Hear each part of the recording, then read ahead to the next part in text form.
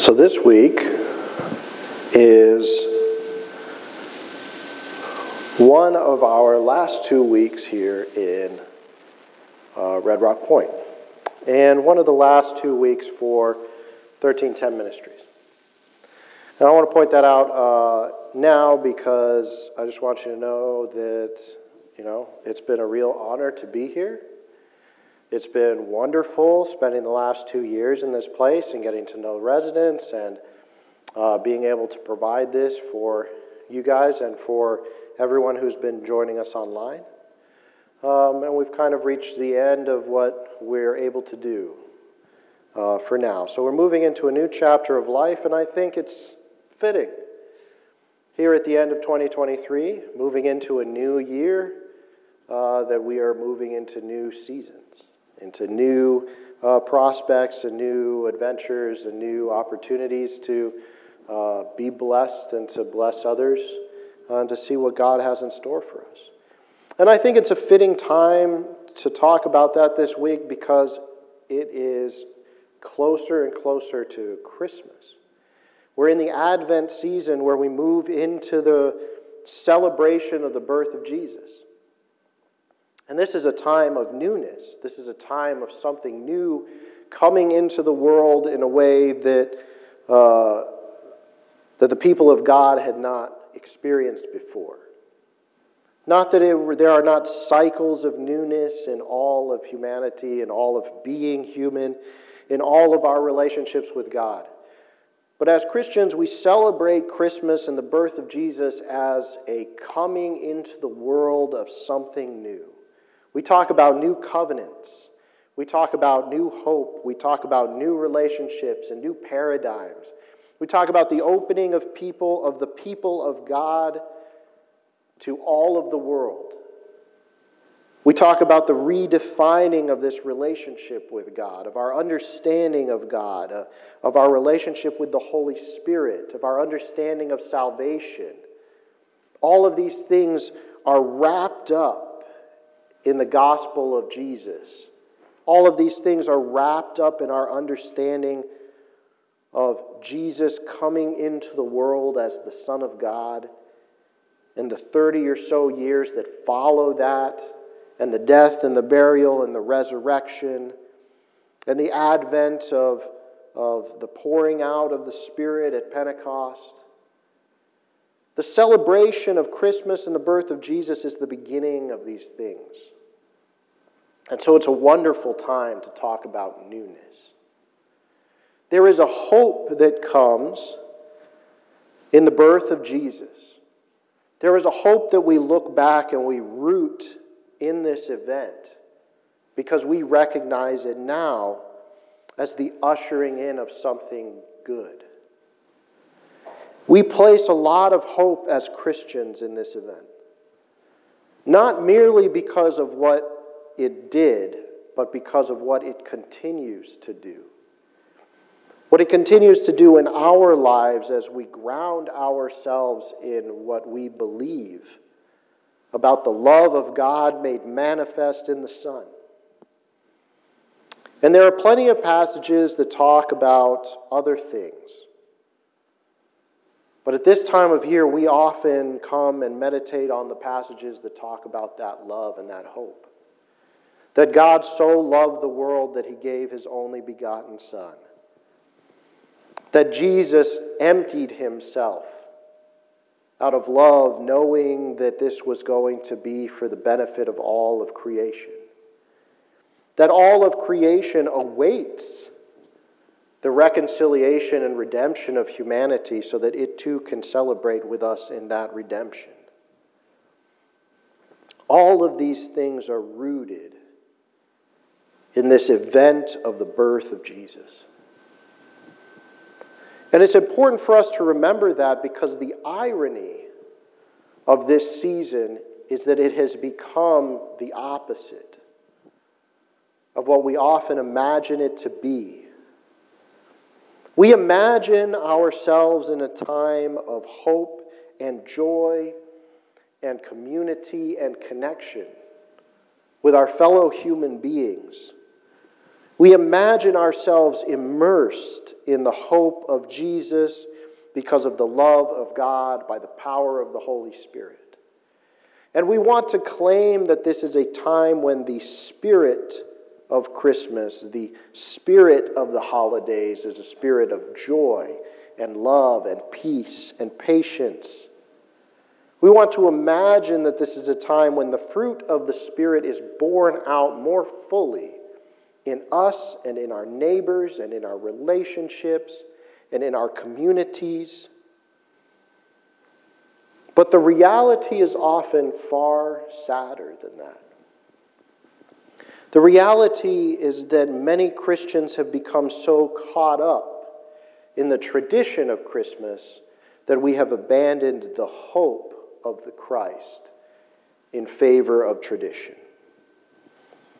We are so caught up in the comfort of what we expect, in the comfort of our routines, in the comfort of our expectation of tradition, in the comfort of our knowledge and our past experiences, that we would do whatever it takes to protect that comfort. And so instead of living into the fruit of the Spirit, instead of living into the joy and the love of the Spirit, instead of living into the gentleness and the kindness and the patience and the self-control of the Spirit, we become violent. We become aggressive and defensive. We begin to lay claim to what was never ours in the first place. It was never our love that came into the world and saved it and died for it. It was never our love that poured out the Spirit of God on all flesh. It was never our love that was present at the creation of all things. It was never our love that was the light of the world. It was never our love through whom all things came into being and in whom all things hold together. And because of that, our celebration of Christmas is not ours to defend. If in reality, if we are convinced that Christmas is about exemplifying the fruit of the Spirit because of the love of God for the world, for us, even while we were still sinners, then it is not ours to dictate. It is not for us to tell other people how they must celebrate these seasons. It is not for us to tell other people how they must speak about these seasons, how they must celebrate with their families and their friends, how they must spend their time and their money and their energy. It is not for us to lay claim to an entire season celebrated by people across the entire world. Is it true that some of these things have been appropriated by others? Yes.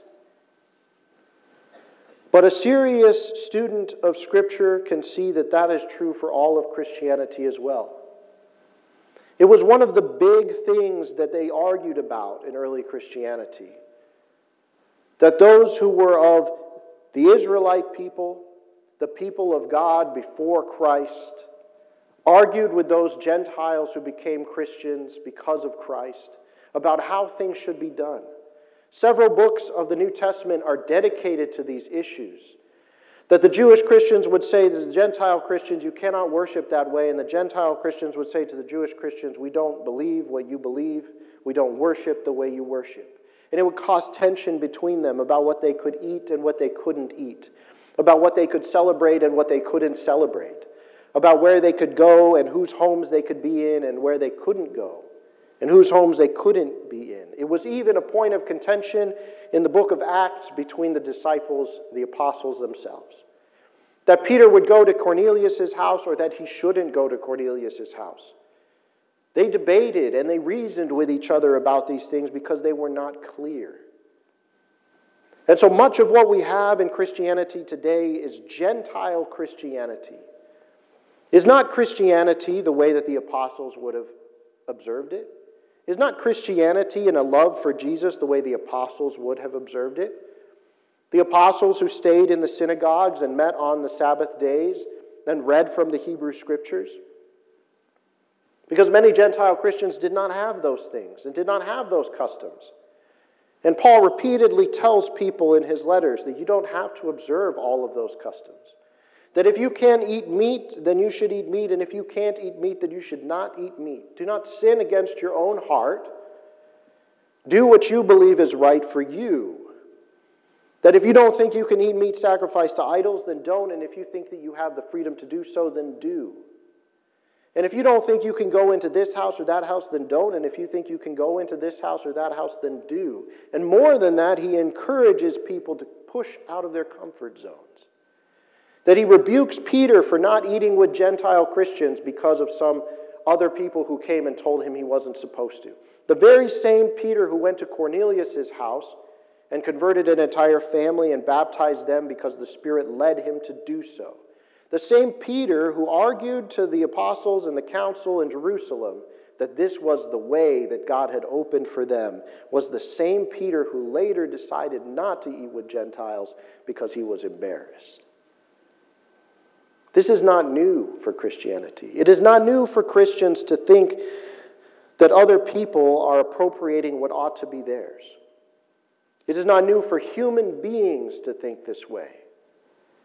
And yet over and over in Scripture we find a precedent. We find an MO of the Spirit of inspiration.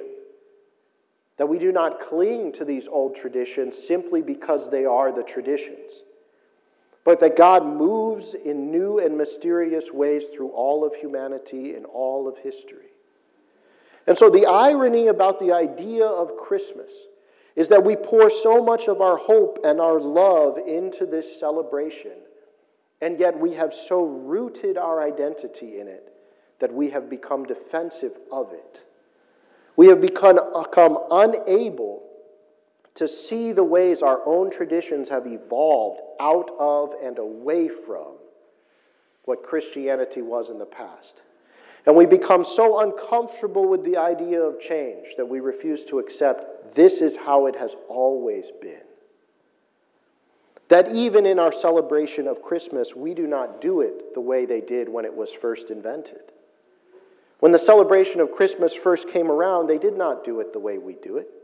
How could they? They didn't have the world that we have. They didn't have the society that we have. And we don't have the one that they had.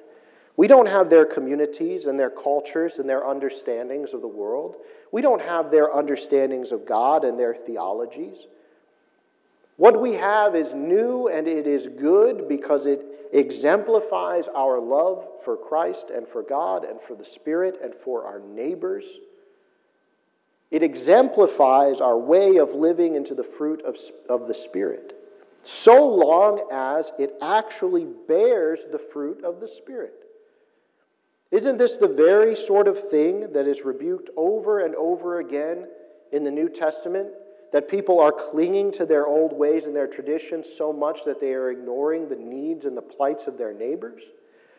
Is not the spirit of this holiday season supposed to be that we look at those less fortunate than us and those who are in need, our neighbors and our communities and our own families, and we do what we can to share what we have for them?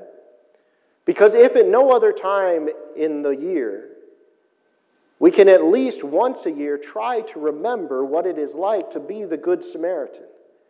We can at least once a year try to remember what it was like to want to emulate the Christ in the washing of his disciples' feet, in the dying on the cross.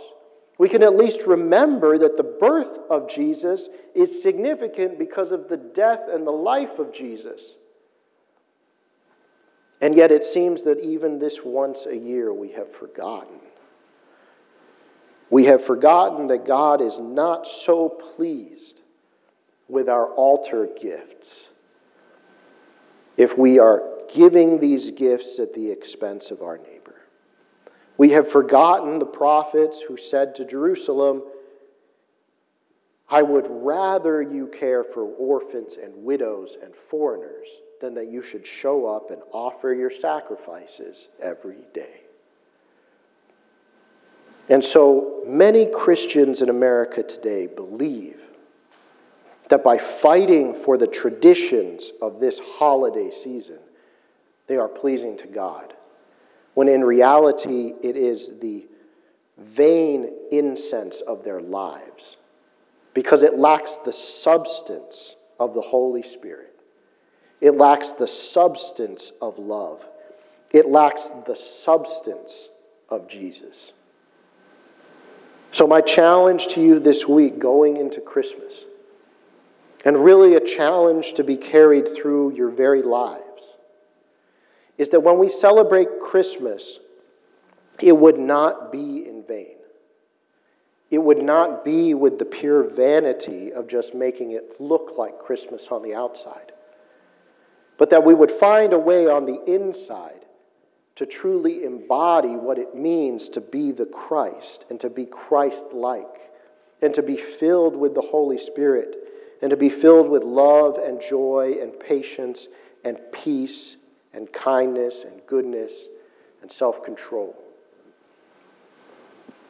That even if our outside looked nothing like a traditional Christmas, that on the inside it would be filled with stories like the crucifixion and the birth of Jesus and the resurrection and the Good Samaritan and the Good Steward and all of those wonderful parables that we claim to desire to embody in our very lives.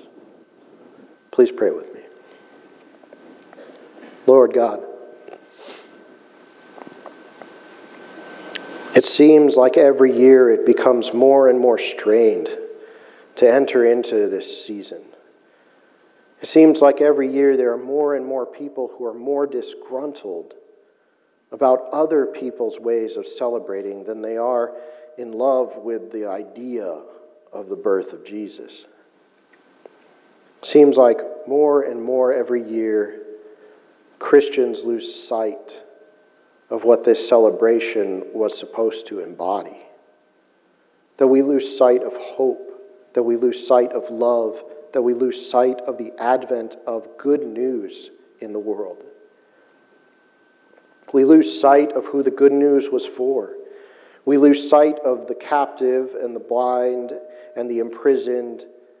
We lose sight of the poor and the foreigner and the widow and the orphan. We lose sight of what it means to do charity, and we lose sight of what it means to be in community. We lose sight of what it means to share in the story of Jesus and the love of God and the outpouring of the Holy Spirit.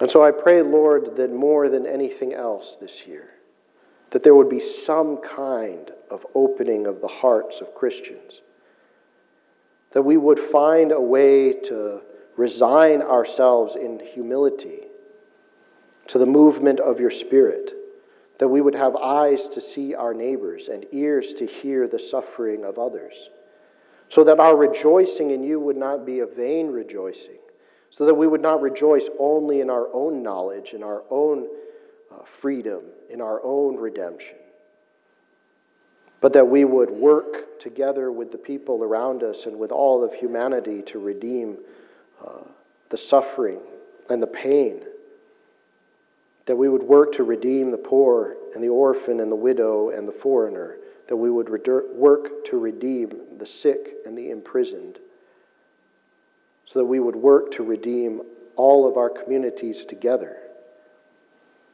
because otherwise we have lost out. We have lost out on the meaning of anything we might have once called Christmas. Draw us near to you, Lord. Watch over us and guide us into something new. We love you and we pray these things in Jesus' name. Amen.